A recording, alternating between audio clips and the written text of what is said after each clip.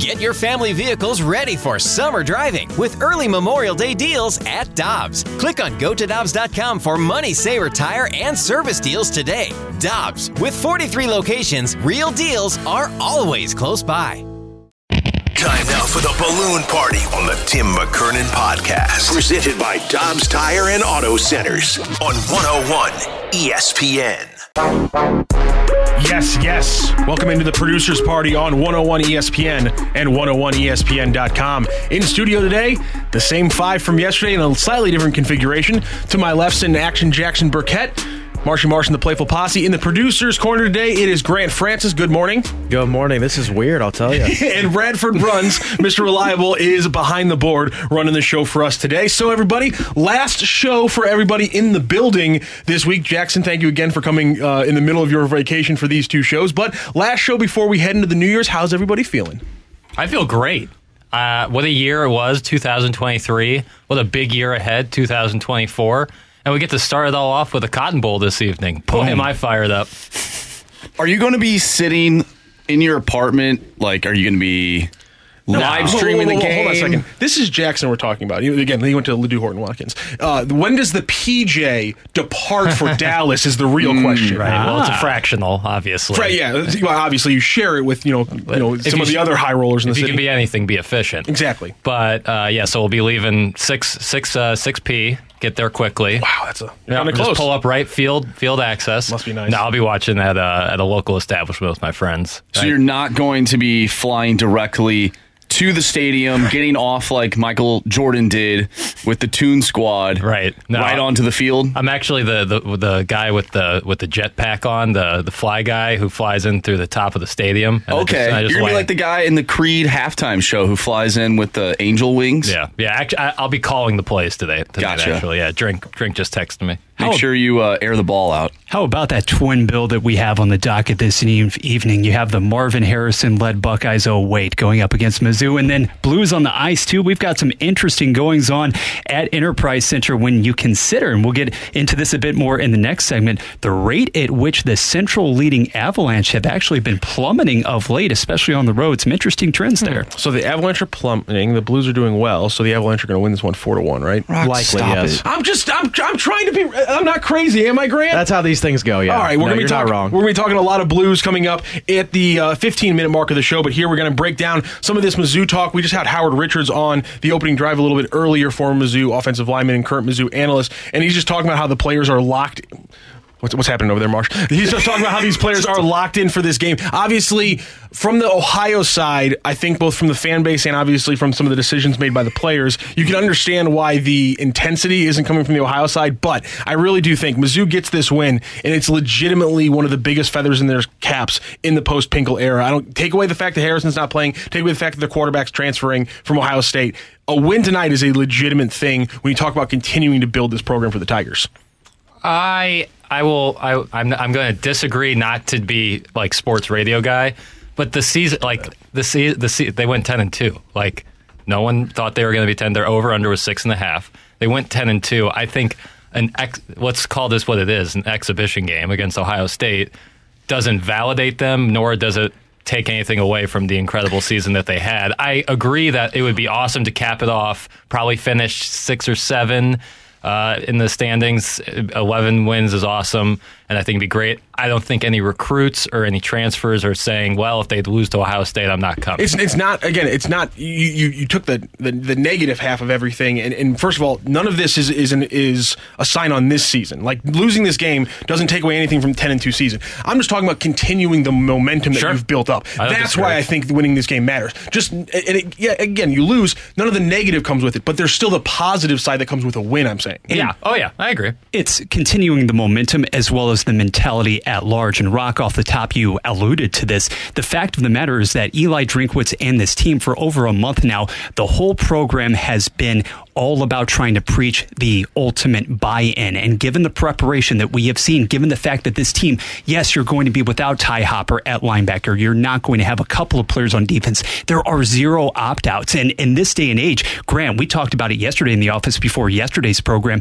It's so rare to actually see that, and to see a team like Mizzou, which does have that firm eye on the future, this could well be the last time that we see the Tigers even take this sort of all-in approach, because if you get to that hallowed ground next year, if you consider yourselves going into the season a surefire playoff contender and participant, this is maybe the end of that line as far as everybody going all in for the bowl game, because the aspirations, the goals, they just become higher and higher from here. Absolutely, and it feels like this should be one of those games where Mizzou comes out firing. Like, what was it for OSU? They sold, a third of the tickets they had available for tonight's game. Mm-hmm. So, this feels like a game that it's going to be all Mizzou coming out of it. They should be on fire to start this first quarter tonight. And for Ohio State, I think it's going to be tough for them to get going in this just because of that. The intensity is not going to be there. It's going to be hard for them to get the intensity there because they're not used to playing in a game that ultimately doesn't matter a whole lot to them.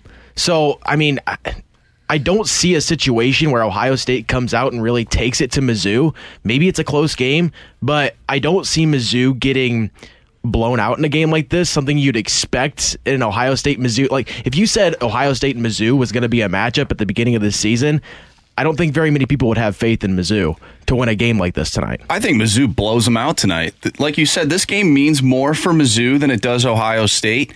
And, I think coming into the year, if Mizzou were in this situation, I would have been like, oh, yeah, like Mizzou playing Ohio State, there's no way that this team gets up and they beat Ohio State. But this year feels different. I'll be the first person to tell you I did not have faith in this football team heading into the season. Jackson did a great job at convincing me as well as the team on the field. But no, it was me.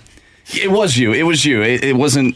It had nothing to do with any of the guys that went out there and went 10-2 on the year. But this game it means so much more, and I will be shocked if they do lose. Oh, wow. You get 5.5 points. We got a text coming in from the 636. Unfortunately, Mizzou and their fans are treating the game like the Super Bowl, and the Buckeyes consider it more or less like a scrimmage with no meaning. Straw man. And yeah, first of all, it's really fun just to create that narrative from the get-go just so that when you lose, it's not a big deal. But by the way, a couple things there.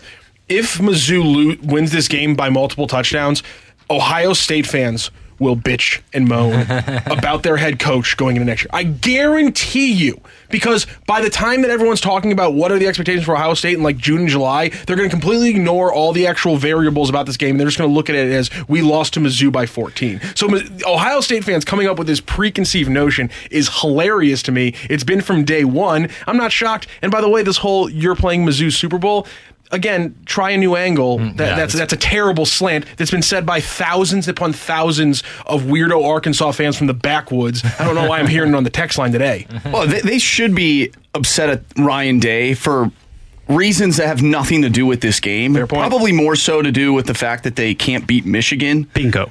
That should be the problem. I think that if they have any issues, it'll be from things that happened outside of this game, and this might just be the cherry on top of why they are upset. I do give OSU more than a fighting chance. If we're looking at game matchups, though, and looking at those who will be available on the field personnel-wise, the layoff, there is something to be said for that. You haven't played since Black Friday if you're Mizzou, and this is an offense still largely predicated on timing.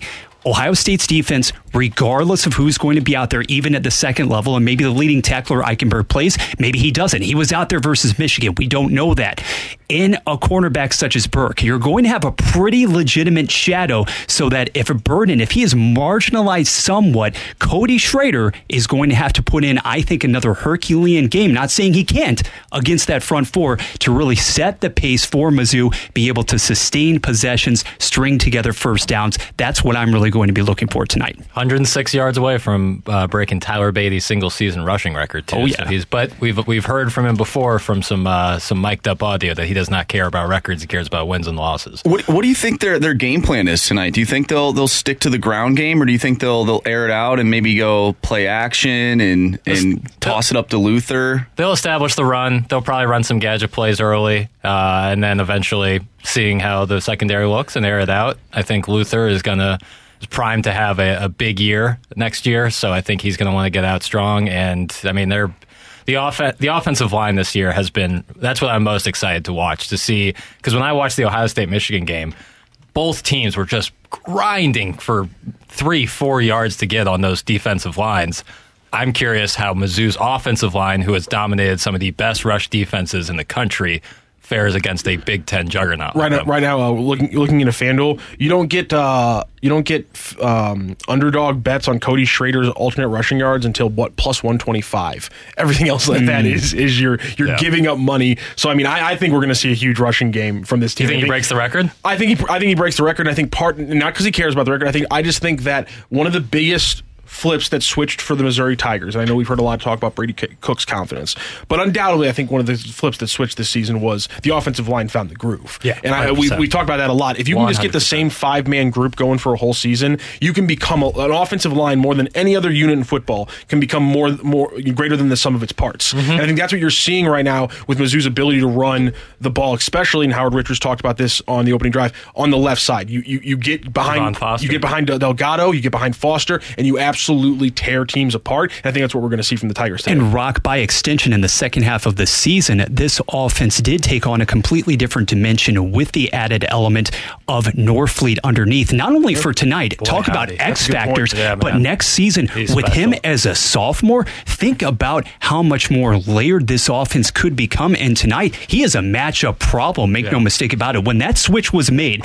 after the ill-fated Stevens performance, and you allowed your offense and Cook to place more trust in Norfleet, dynamic. Hey, real quick before we get out of here on this segment, where do you think Mizzou comes into the season ranked next year if they win tonight? Still so many question marks on the transfer portal, not just for Missouri, but across college football. I would think they've got to be top 10, right? I would say top 15. I would say top 15. Like 13 or something like that? Tim and I talk about this often. Anytime you're doing preseason rankings, you're now 6-7 months removed from the last season, and now you're looking at brands. Like if you're deciding who's the 14 spot between like a Texas A&M and a Mizzou, who do you think they're going to pick? They're going to pick A&M. And to Jackson's point, right now, below Mizzou in the rankings, just looking at teams that could jump them, who are right now around them. Oklahoma's at number 12. You tell me Oklahoma jumping, blood. Oklahoma jumping to like 8th wouldn't shock me. And then another one I think that maybe could kick Mizzou out because Mizzou's sitting at 9 right now. Notre Dame always just gets so much damn pub. They're sitting at 16 right now. Baby. So that's two teams that could easily jump up, not even depending on what they do in the bowl, could easily jump up just across the hype of the next 6-7 months and be above Missouri, even if Missouri gets a win. But with that said, I think they beat Ohio State. The lowest they should be, when you consider all the other extenuating factors, who they're losing, who they're bringing in, I think the lowest they can be is 12. Wow. You think that they consider the schedule when they're doing the preseason rankings? Is I don't know about you guys. I look at the schedule next year. It's definitely not as tough as this season. But we still don't know. Like that's the thing. That's what the committee or the people who decide the rankings will have to. We don't know what. I mean, Mizzou's got Auburn. What is Auburn going to look like next year? I have no idea. That's fair. They have all these teams. Oklahoma. I don't know. We don't know what they're going to look like. We don't know what it looks like the schedule's easy, but maybe it's not. I mean, the Minutemen of UMass could be that's really the one good that really. too. I'm nervous about the trip to Amherst, Bradford. Tough I'm very atmosphere. nervous. Tough setting. Yeah, playing at Kirkwood High in Amherst. I'm very nervous. If you beat Ohio State in the Cotton Bowl, I think you can get away with maybe not having to do a home and home with UMass. I think the home and home with UMass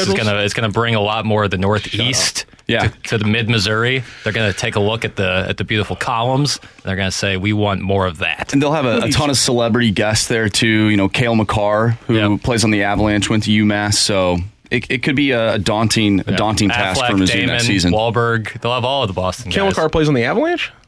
Cole Kmet. Cole Kmet. Yeah, I was like to say, you got confused there. Cole Kmet is actually the dominant defenseman for the Colorado Avalanche in St. Louis tonight, not Cole McCarr. Cole McCarr, a tight end for a very bad Bears franchise. Cale McCarr. Right here, Marshy. Right here. Right here, baby. Wins for a game. 10-16. It's so big for Jackson. Jackson, I'm so proud of you. And in fact, what a better way to lead us into some hockey talk. The Blues with another big home game tonight facing off against the Avalanche. Also a big game on Saturday as they travel to Pittsburgh to face off against the Penguins. We're talking Blues on the other side. This is the Producers Party on 101 ESPN and 101ESPN.com.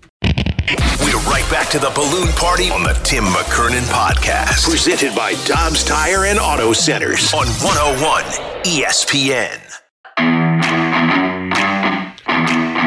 Welcome back into the Producers Party on 101 ESPN and 101ESPN.com. Jackson Burkett, Andrew Marsh, Bradford Bruns, Grant Francis. I'm Matthew Rocchio, and we're going to be taking you up to 11 a.m. before we hand it off to BK and Ferrario. And here we're going to be talking a little Blues hockey. I know that BK and Ferrario will be talking plenty of it because the Blues on a little bit of a streak right now, and they have two huge games back-to-back. They finish off a run at home against some top teams against the Avalanche tonight before heading off to Pittsburgh to face off against the Penguins. Bradford mentioned mentioned it earlier to start the show about the Avalanche. While seemingly this may be a bad time for the Blues to catch a team like this, Avalanche haven't looked good over the last month or so, and this could be a game where the Blues can continue their hot streak against some good teams. Matt, to your point, the Avalanche have actually been strikingly bad on the road as of late. They've dropped 6 straight, and Grant, we've talked about on so many occasions, really a team that is built on offensive punch galore, and yet the defense collectively has been absolutely atrocious in those 6 games. So the last 6 games that they have dropped on the road, they've been outscored 26-15, and in only one of those instances did they actually permit fewer than 4 goals. So you're seeing a team that is in flux, especially when taken away from the Mile High City. And the crazy thing about that, too, is that if you look at teams in that time span, those 6 games, Colorado's like 3rd worst in the league in terms of goals scored. Like you said, for an offensive team, that's crazy. And the opponents they're going up against aren't exactly juggernauts. Like they've played Arizona in that stretch, Chicago, Arizona again, Anaheim. Like they're losing to these caliber of teams. And it's shocking. I didn't realize before you brought that up, Brad, for today. I know they've been struggling a little bit, and they had that. Well, they blew a 4-goal lead in their last game in Arizona and lost that one 5-4 in overtime. I didn't realize they had been this bad on the road over the past 6 games. Yeah, let's actually go back to them post-Thanksgiving. They've played the Coyotes 4 times. They've lost 3 of those 4. They've played the Jets twice, lost both of those. And they also have losses against the Ducks, Kings, Flyers, Blackhawks, all in that run. I mean, it has not been good for them post-Thanksgiving. But again, we're riding high right now in the Blues. They look great. I'm just, playing with how the roller coaster has gone with the Blues. I said it earlier in the segment. This just feels like it might be the game where the Blues do slip up because they're going against a team with more talent who absolutely needs to, get a kick in the butt and start playing the way they know they can. Well, I look back at, and obviously this has nothing to do with this season, but in 2021, 2022, the Avs were on a 4-game losing streak towards the back half of that season, and then they played the Blues and won 5-3 and then went on to win the Stanley Cup. So, I don't really care how bad this team is playing at any given moment. They do have better talent on their team, so the Blues need to come ready. Regardless of how the Avalanche are playing right now, I don't think that matters. The Blues can't overlook their opponent, especially the Avalanche tonight, so they need to bring their A game and play the way they have been playing, but definitely limit the turnovers. We saw last game Justin Falk unable to get the puck in, and then Dallas went down and scored. So it's little things like that could end up costing you the game. And the Blues definitely need to keep what they've been doing on the power play. Obviously, the 5-on-3 didn't really help, but they have been building momentum. I think utilizing the power play and scoring some goals tonight will be key in winning tonight's game. Honestly, Marsh, I would rather have seen Colorado win 3 or 4 of their last 6 on the road, because I think this is going to be a team that's going to be pissed off coming into tonight in a rivalry game, a team that's struggling, especially not only losing their last 6 on the road, but losing in the fashion that they did in Arizona a couple nights ago. I think this is going to be one of the most difficult games of the season so far for the Blues tonight. And honestly, I don't expect them to win tonight. If they win, I think it'll say a lot about this team and the direction that they're heading. But I don't expect them to win a game like tonight. Honestly, what I expect and what I would want to happen tonight for the Blues is I just want to see them play a respectable game. Like we've heard Doug Armstrong say it multiple times. It's not about the fact that we're losing, it's how we lose. I don't mind if this team loses tonight to a good Colorado team that has better talent than the Blues do, but they've got to at least play a game that's respectable and bring the compete level tonight. And speaking of those trending in the right direction, you haven't played this team, Grant, since back on Veterans Day. 2 straight games essentially early in the month of November, and at that time, individual performance aside, Jake Neighbors wasn't exactly in the same sort of role that he is right now. This is a litmus test type of situation, having once again potted another goal the other night, and now with the way in which his role is evolving, his importance to the team, it's going to take a collective effort, obviously, this evening, but you love to see what he can do in the spotlight in this sort of situation this evening. Well, and I think tonight and tomorrow will tell you a lot about where this team is at under Drew Bannister. Everybody's talking about, is this the honeymoon phase? When is this going to come to an end and this team go back to the way they were? I think these two games will tell you a lot. We've talked about what Colorado's going to bring tonight and what that's going to tell you about, but you got to travel tonight to Pittsburgh tomorrow and play a team that just beat the Islanders, who have been cooking, beat them 7-0 the other day. So Pittsburgh's been rolling. These are 2 tough games. I think this will show you the mental strength these next 2 games for the Blues. Grant, I like what you said there, both in your previous comment about showing up in these games and not necessarily being all about what the final score is, because while we look ahead at schedules, you look at the Blues, starting with Dallas, it was a straight run of 9 teams above 50% points. So, winning teams in the NHL, and you have a streak of 8 against them, again, including 9 when you include the Dallas Stars. So, this is a crazy run for this Blues team. And again, just seeing a consistent amount of effort and these games being closer, I think if we're sitting here going into the 2 games against the Capitals, which is their next below 500 team that they'll be facing on the 18th and 20th of January, I think we could have a very different perspective of the Blues. In fact, if they have big games and they show up against the likes of the Avalanche, the Canucks, the Hurricanes, the Panthers, I don't think it'll be crazy to talk about this team making a playoff run. What do you think the Blues have to do in this stretch of games? Like, what are we looking at in terms of record-wise to where you're at the point where you're thinking, okay, this is the team that I can believe down the stretch, and I'm not going to say they're going to win a playoff game or whatnot, but you have confidence in this team at least making the playoffs. Is there a certain record in this stretch that will give you that kind of confidence? 500. See, for me, they've been 500 all year, though. But there were a lot of letdowns against bad teams.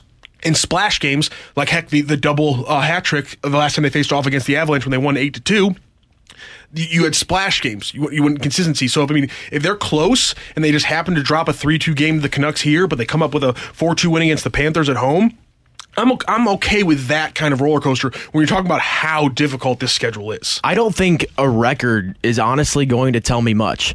And the reason why is because I look at last season, the Blues went on a 7-game win streak after they went on an 8-game losing streak, and everybody thought, okay, they're back, they're fine. 7-game win streak, they're back to around 500. They'll be fine from here. And we obviously know what happened last season. I don't care if this team is below 500 in this stretch. Obviously, you'd prefer them to be a winning team over these next, stretch of games.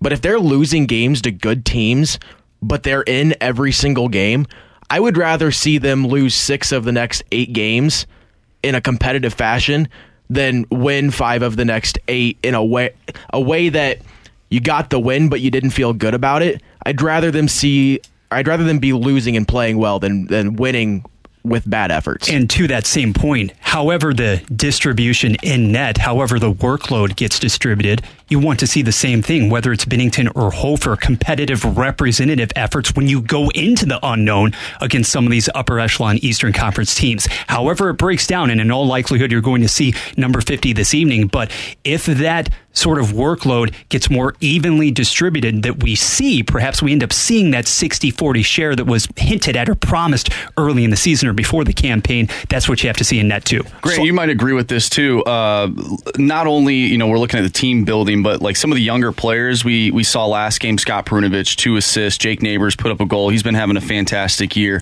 Joel Hofer played outstanding. I think seeing your young guys start to build in this stretch will be key for this team throughout the remainder of the season. No, I 100% agree with that. That's what this season is really all about. Yes, you want to be competitive to the point where you're pushing for a playoff spot by the end of the season. Even if this team doesn't make the playoffs, the season can still be a win if you're developing those young players and you see the progress. Look at what Jake Neighbors was last season. He was up and down between the NHL and the AHL. This season, he's night and day different. We talked about it yesterday, how Neighbors has the same amount of goals as Connor McDavid this year, which is wild. If you're seeing progression like that, no matter what happens this season, it's kind of a win for this team if you see players progressing. And if you look over the next, stretch of games here, talking about what you'd like to see as a record. Colorado, better team than you, more talent. They should win that game.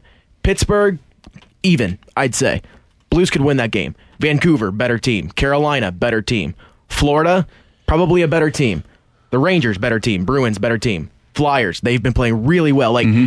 If you win 3 of those games and have good efforts in the other ones, I see that as a win. I love that. And really quickly, before we finish up this Blues talk, I wanted to throw out a note. Yesterday, we talked about Jimmy Snuggerud having a hat trick for the United States teams really early, but Not the only Blues prospect that's showing out at the World Juniors. Otto Stenberg from Sweden put up a hat trick in their 5-0 win over Germany yesterday as well. So a lot of texts we're getting today. The kids are all right. Good job by Army. A lot of criticisms for the front office of the Blues, obviously, for this season. Maybe a lack of flexibility in the roster. But one thing we've been talking about the last few years is maybe not having enough young guys coming up through the pipeline. It appears they've gotten that figured out. A league-high 7 players of the World Juniors, and you already got 2 hat tricks from 2 of them. I would love to see Jimmy Snuggerud in this lineup. I know you look at last season and you see Matthew Nyes come up for Toronto. He had an impact, and they played on the same team together. I would love to just see what he could do on them. Now, I know he's probably not there just yet. Obviously, he looks great at World Juniors, but man, to have a young guy, and it's sort of like how I felt about Mason Wynn. Like, I just want to see him play. I want to see what that looks like on the Cardinals. I want to see what Jimmy Snuggerud. I mean, Dalibor Dvorsky too, man. He's been great. Now, a little bit different situation there in terms of if he can play or not. I believe he had 2 goals. Yeah, he had 2 goals and 2 assists today. He had 4 points. They haven't updated the box scores on the Juniors website. Yeah. I was wondering. We got some text earlier. I knew there was another Blues prospect, but I didn't have the stats in front of me. So Dalibor Dvorsky, another one, 2 goals, 2 assists. I mean, the prospects are killing it right now. Yeah, I will say though, with Dvorsky, you see that there's a lot of time that he's going to take before coming to the NHL level. Slovakia had outscored their opponents 9-2 in the first 2 games that they had this World Juniors. Dvorsky was a -2. Like that's kind of hard to do. What I will say is that Dvorsky's been amazing in the faceoff dot. Through 2 games, he was like 75% and led all players at the World Juniors. But you got to remember too that Dvorsky is a young 18. Like he's not just 18. He just turned 18 like a couple months ago. Yeah. So he's going up against players that have had a little bit more experience playing at this level, and he's getting better. You saw the 4 points today and the 2 goals. He was a +1. So it's looking better for Dvorsky as well. Yeah, a lot of hockey talk here. And we get a great message on our YouTube stream from Eric. Although Jackson isn't the biggest hockey guy, his flow would look sick sticking out of the back of a hockey helmet. That's so true. That's really true. You know, probably the most important thing we've talked about during this segment. Yeah, I really appreciate that. Feels great. And in fact, that's a great lead-in actually, because in the next segment, we're going to be talking about Jackson Burkett's hair is going to be our main subject. Has it reached its full potential, or is there more to go? Talking some NFL on the other side of the producer's party. This is 101 ESPN and 101ESPN.com. All these crazy alien stories can't be true, can they? Hey, it's Stephen Diener, host of the Unidentified Alien Podcast. And whether you're new to the conversation or have been looking into it for years, you need to check out the fastest growing alien show out there, the Unidentified Alien Podcast, or UAP for short. There's a crazy amount of alien encounter stories out there from all over the world. And the beauty of it is that I bring them all to you and let you decide what you believe. Download and subscribe to UAP on any of the major podcasting platforms. And you can also find it on UAPpodcast.com. We're right back to the balloon party on the Tim McKernan Podcast. Presented by Dobbs Tire and Auto Centers on 101 ESPN.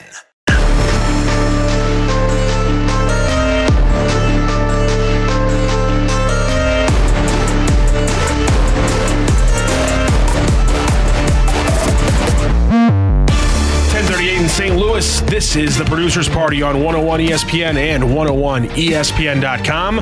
Unfortunately for all of you on the YouTube chat, we'll not be talking more about Jackson's hair, but if you are watching the YouTube chat and the Air Alliance team cameras, Jackson, can you do a little flip for me? What do you mean? Just do a little. Yeah, do a flip. Do a little hair. All of this? Oh, baby. Whoa! I should have warned the chat before you did that. I saw a picture on Twitter last night of a fellow just flipping his hair. Nice hockey hair flip with the water bottle and everything. I don't know if that even compares to what we just saw. See, my hair isn't thick. Like, if you look at Matt Rocchio's hair, like you could stick a pencil through it, like the secretary in Ferris Bueller's Day Off. Mine is more similar to like a horse's mane, very wispy, thin. A stiff breeze knocks it right over. So there's a little difference there. I don't think I can have the flipability. Great variety, I will say that, across the board, gentlemen. How about this versatility? It's an incredibly good-looking show. Let's just be 100% honest about cute it. Boys. And you ruined it. You know what? New name for the show, Cute Boys Talking NFL, because that's what we're doing in this segment. Last night, a odd, big, important. I don't know what the exact adjective I should use for the NFL game last night when the Cleveland Browns took down the New York Jets 37-20. Another big game from Joe Flacco. He hit the fourth highest amount of passing yardage in a single calendar month in NFL history behind a few big names. And I think my favorite, and just an incredible moment last night, Joe Flacco's my favorite story. We talked about it yesterday. After that game, he's got to be your comeback player of the year. He's got the Browns locked in at the number 5 seed, the first wild card in the playoffs, and I think they really could do some damage with him under center and that defense. His odds skyrocketed after last night's game. Probably because of us talking about it. Absolutely. Are you kidding me? Even though I was saying Baker Mayfield should be the comeback player of the year. But last night, Joe Flacco was unbelievable. I was watching that game, and I was like, I don't know if let's just say Jacksonville is still at that 4 spot. I don't think the Jaguars beat the Browns in the playoffs, if that's the matchup. You don't want to see Cleveland at this stage, and the defense will travel as well. Think about as the weather worsens, that defense is going to be the calling card for this team. And at the same time, Grant, we talked about it before the start of the show last night, Flacco, he puts up 300 yards again. He puts up 3 scores against the Jets defense, mind you. And fun fact here, right now, during his illustrious tenure as a Cleveland Brown, he is only 59 yards shy of posting the same number of career passing yards that one Johnny Manziel threw for during its entire stretch. Isn't that crazy? It's so wild. And I have to look it back up again, but Joe Flacco is right now like top 60 in Browns history out of like 100-something quarterbacks in single season passing yards, and he's played 5 games. That's stupid. Well, how about David Njoku, too? Yeah. He's unlocked David Njoku. I mean, I had that guy on my fantasy team. He wasn't doing anything all season until Joe Flacco shows up, and Joe Flacco, for whatever reason, has been able to galvanize that city and made them a playoff team. But every year, not to the level of the NHL or even Major League Baseball anymore, but there is a difference between the NFL regular season and the postseason, and I think the biggest difference is with quarterbacks. So yeah, we know what the Browns defense is. We know it's probably going to be an ugly game, however it gets played. But do we really think that coming off the couch Joe Flacco in a playoff game isn't going to make a number of mistakes against a relatively talented defense like the Chiefs or the Jaguars? He's been there. I can't imagine it. Yeah, he's been there, but he won a Super Bowl because Raheem Moore can't play a ball in the air. So I'm just wondering, this is who we're buying into as making a playoff splash? I just think this is where the shine kind of comes off with a lot of these guys in the past. I mean, a lot of great regular season quarterbacks, but there's a big difference between when you can get it done and win playoff games.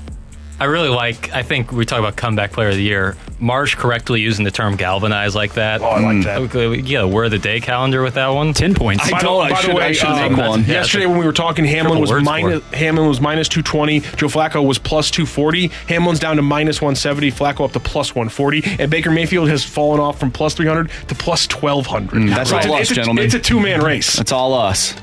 I swear, if DeMar Hamlin wins this, and again, nothing against him, it's awesome that he came back after what happened to him, but they should just rename the trophy the DeMar Hamlin Participation Award. Oh my God! And again, no offense to DeMar Hamlin, no, of course not. No. But seriously, you can't honestly give this to him if it's a football award.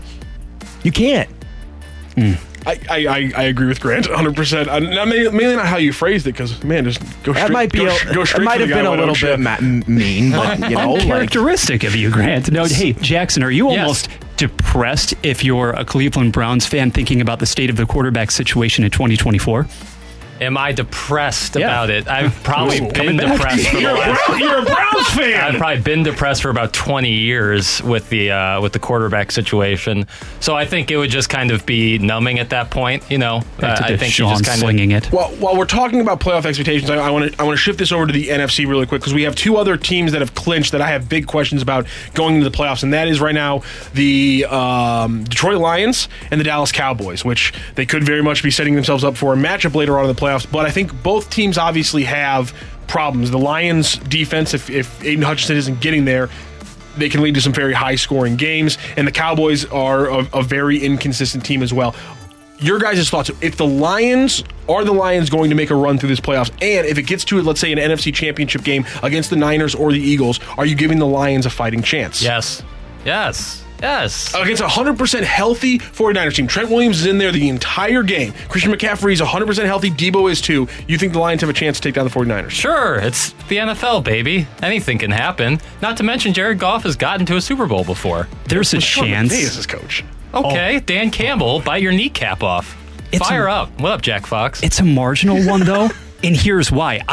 Sorry, Jackson, I don't trust Jared Goff in cold weather climates. I just don't. The body of work is there. Here's what I do like and why I say there is a bit of a chance, because that running attack, which has done nothing but progressively improve as the fall and as the winter is entering here, not only the explosiveness that you get from a Jahmyr Gibbs, David Montgomery is still giving you more of that thunder lightning sort of tandem. This is one of the NFL's best rushing attacks. If you get the push from the O-line in this right sort of situation, the right matchup, the Lions could compete. Long term, I don't know, but right now, some confidence. I would give the Lions a chance against the Niners, by the way. I don't think I would pick them or put money on the Lions to beat San Francisco, but you can see the path that they have to take. Detroit is fourth best in the NFL in terms of rush defense this season. Yeah. They've allowed the fourth fewest yards. If you're able to take away Christian McCaffrey, which is not an easy thing to do, but if you're able to limit him and make Brock Purdy a little bit uncomfortable like what happened in that Baltimore game, you see the path that Detroit can take to win that game. Well, right now they're slated to play the Rams. If the season were to end today, which would mean that they would take on Matthew Stafford, former Lion, at home, I see the Rams winning that game. The Rams are playing good ball right now. The Lion, Jared Goff, I don't know what I'm going to get from him each game. He could he could turn the ball over 4 times. And Dan Campbell, again, he's galvanized this group. Word of the day. Boy, twofer. Yeah, there you go. And but the thing is that his decision making is untrustworthy. I don't know what I'm going to get from their quarterback, and I don't know what I'm going to get from their head coach, especially in a playoff game when the stress level is through the roof. I agree with that one, and actually, I was crapping on it a little bit earlier, but I do legitimately think that people don't know the names of the players on the Lions defense, and therefore think it's a bad defense. You have Aiden Hutchinson, everybody knows, defense. But Ifeatu Melifonwu, who moved to safety this year, has been one of the best safeties in the entire NFL. Jerry Jacobs has become one of the best nickel cornerbacks in the NFL. They don't have the big names that everyone talks about, but that defense could bring it to it. And again, if Trent Williams is just a tad bit below what he usually is, you just put Hutchinson over on the left side of your defense, and that completely changes the game. We've seen it. If either Debo, Christian, or Trent Williams is nicked or slow, the 49ers are a different team. And really any one of those three changes a whole section of that 49ers offense and makes it vulnerable. Now, if all three are healthy, I just don't know if there's a team, even in the Eagles, that can stand with the 49ers right now. Even with Brock Purdy's mistakes, I'm chalking that one up to a throwaway late in the season. Peyton Manning threw 6 picks against the Chargers one time. I'm chalking that up as a throwaway for Purdy. I think 100% healthy, the 49ers are the cream of the crop in the NFC, because look at the Eagles. I mean, they're a solid team. They have a great roster, but they're 100% playing at 75% of what you would expect right now. Yeah, you mentioned the Cowboys, too. They're absolutely losing in that first game. Last year, they went to Tampa Bay and they won against Tom Brady, right? Yeah. This year, Baker Mayfield's going to go into Dallas and beat them at home. Oh, wow. Absolutely. Oh, I like the hot takes there. So Grant started off with some strong takes. No comeback player of the year. Jump in there. Consider me galvanized. Man. Well, what are you on tape delay there, Rock? No. I don't have many of these zingers locked up, brother. Moving parts, moving pieces. I was reaching the bottom of my bag. I was trying to react to you saying the word galvanized for the 4th time in one segment. It was really shocking my system. We got to take a break. Coming back on the other side, we're going to close out the 2023 year with our 2024 Predictionary, looking at some of the local teams here on the Producers Party on 101 ESPN and 101ESPN.com. We're right back to the Balloon Party on the Tim McKernan Podcast. Presented by Dobbs Tire and Auto Centers on 101 ESPN. Well, it's not the New Year's yet, but we're getting there, just a couple days away here. This is the Producers Party on 101 ESPN and 101ESPN.com. And we're going to bring you our 2024 Predictionary. Each of us has 2 predictions we're making about the sporting world going into 2024.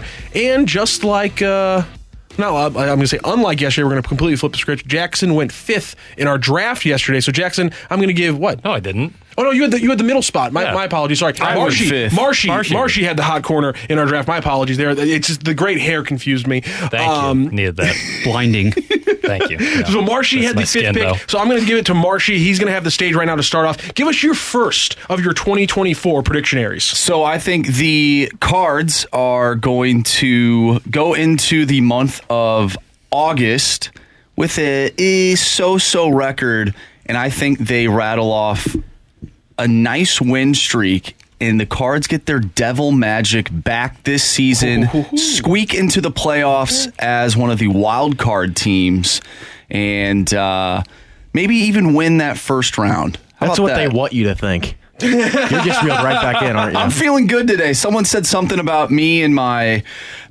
visions, and maybe one of my visions will come true. So hopefully it'll be this one. I believe, but listen, if Marshy's ever positive about the Cardinals, you bet on whatever he's talking about. Because if the Cardinals somehow got Marshy to be that positive, something is going on in the universe, and you need to ride that wave. I'm feeling good today. I'm feeling real good today. I'm shocked. Jackson, let's go to you for your first predictionary.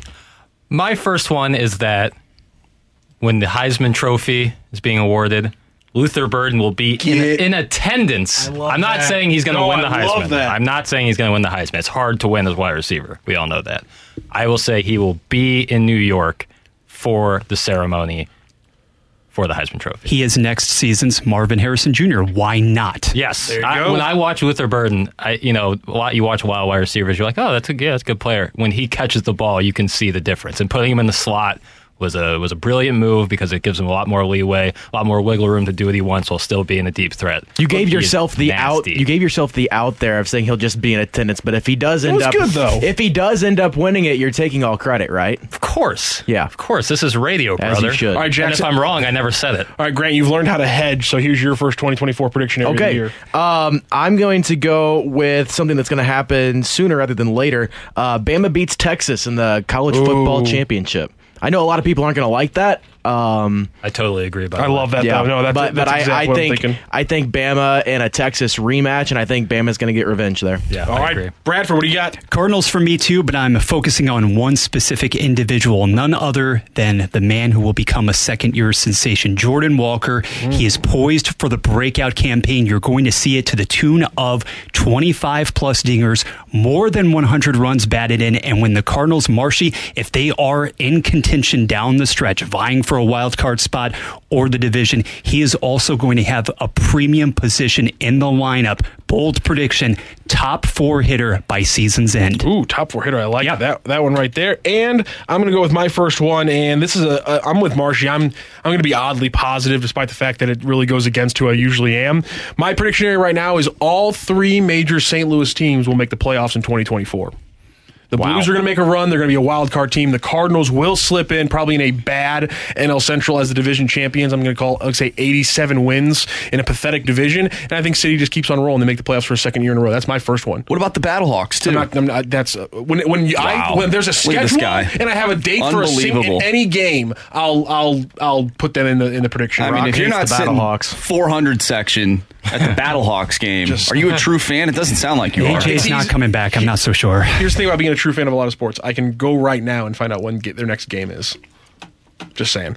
Your next, Marshy, your second prediction area going into 2024. I will be traveling to St. Paul, Minnesota, April 11th for the Frozen Four as my North Dakota Fighting Hawks, terrible name, are in the Frozen Four, and they'll win the national championship. Right now, they're ranked 4. Their last ranking was number 1. They got a good squad this season. They're 12-5-1. So I like my North Dakota squad to go to the national championship this year because I need that in my life right now. All right, Jackson, Luther Burden in attendance at the Heisman ceremony. What is your other 2024 prediction area? I've been jumping at the gym for this guy for a long time because I think his stuff is filthy, and I think it takes a little longer for lefties to develop, and I really, really like him. I think this is the year Matthew Liberatore takes a big jump and becomes an established pitcher because, Lord, do the Cardinals need one of these young guys to step up and become a good pitcher. Otherwise, you're going to get more Lance Lynn and Kyle Gibsons. That would be huge. Grant, what do you got for us for your second one? I'm going the Blues do make the playoffs as the last seed. They fall to Vegas in the first round, and I also have the other wild card team in the West being a comeback from the Oilers. Okay. I like that one. I like the Oilers call, especially Bradford. What's your second one? On the day we look forward to Mizzou taking on Ohio State in the Cotton Bowl, let's spin it to 2024. The Missouri Tigers, before they reach a bowl contest, before they reach the college football playoff, will attain 11 victories. One loss to Alabama, knocking off Oklahoma in the regular season, and the Tigers make it into the final 8 at minimum next year. And they host a game? Boom. I wish we could have finished the show with that one because I love that one. I got a much lighter one. My prediction here for 2024, Aaron Rodgers starts less than 8 games for the New York Jets. I thought you were going to say he's going to go on another darkness retreat. No, Aaron Rodgers. That's pretty common. Yeah, it's a guarantee at this point. I could also say Aaron Rodgers is going to take some kind of psychedelic drug, and that also would have been pretty much a guarantee. I'm going to go Aaron Rodgers plays less than 8 games for the New York Jets this next season. So that's what's coming up for 2024. Really quickly, anybody have any New Year's resolutions they're going to be starting on January 1st? That's the correct answer. Thank you, God. Thank none of you. We're all too young to be like, well, I really need to start this thing today. You can do it in the mid-January. You can do it in May. Just better yourself, Jackson. I'm going to try it right now. I'm going to try to eat more fennel. We're going to have some more fennel in 2024. It's going to be the year of the fennel. I'm not positive what fennel is. I think it's a plant, but I'm going to have more of it. Well, everyone, as we go into 2024, let's try to remember to keep Jackson honest about eating more fennel. That's the final point from the producers' party. Thank you guys so much for joining us today. For Action Jackson Burkett, for Andrew Marsh, for Grant Francis, Bradford Runs, I'm Matthew Rocchio. This has been the producers' party on 101 ESPN and 101ESPN.com. Next up is BK and Ferrario. A Happy New Year, St. Louis. You've been listening to the Balloon Party on the Tim McKernan Podcast, presented by Dobbs Tire and Auto Centers on 101 ESPN.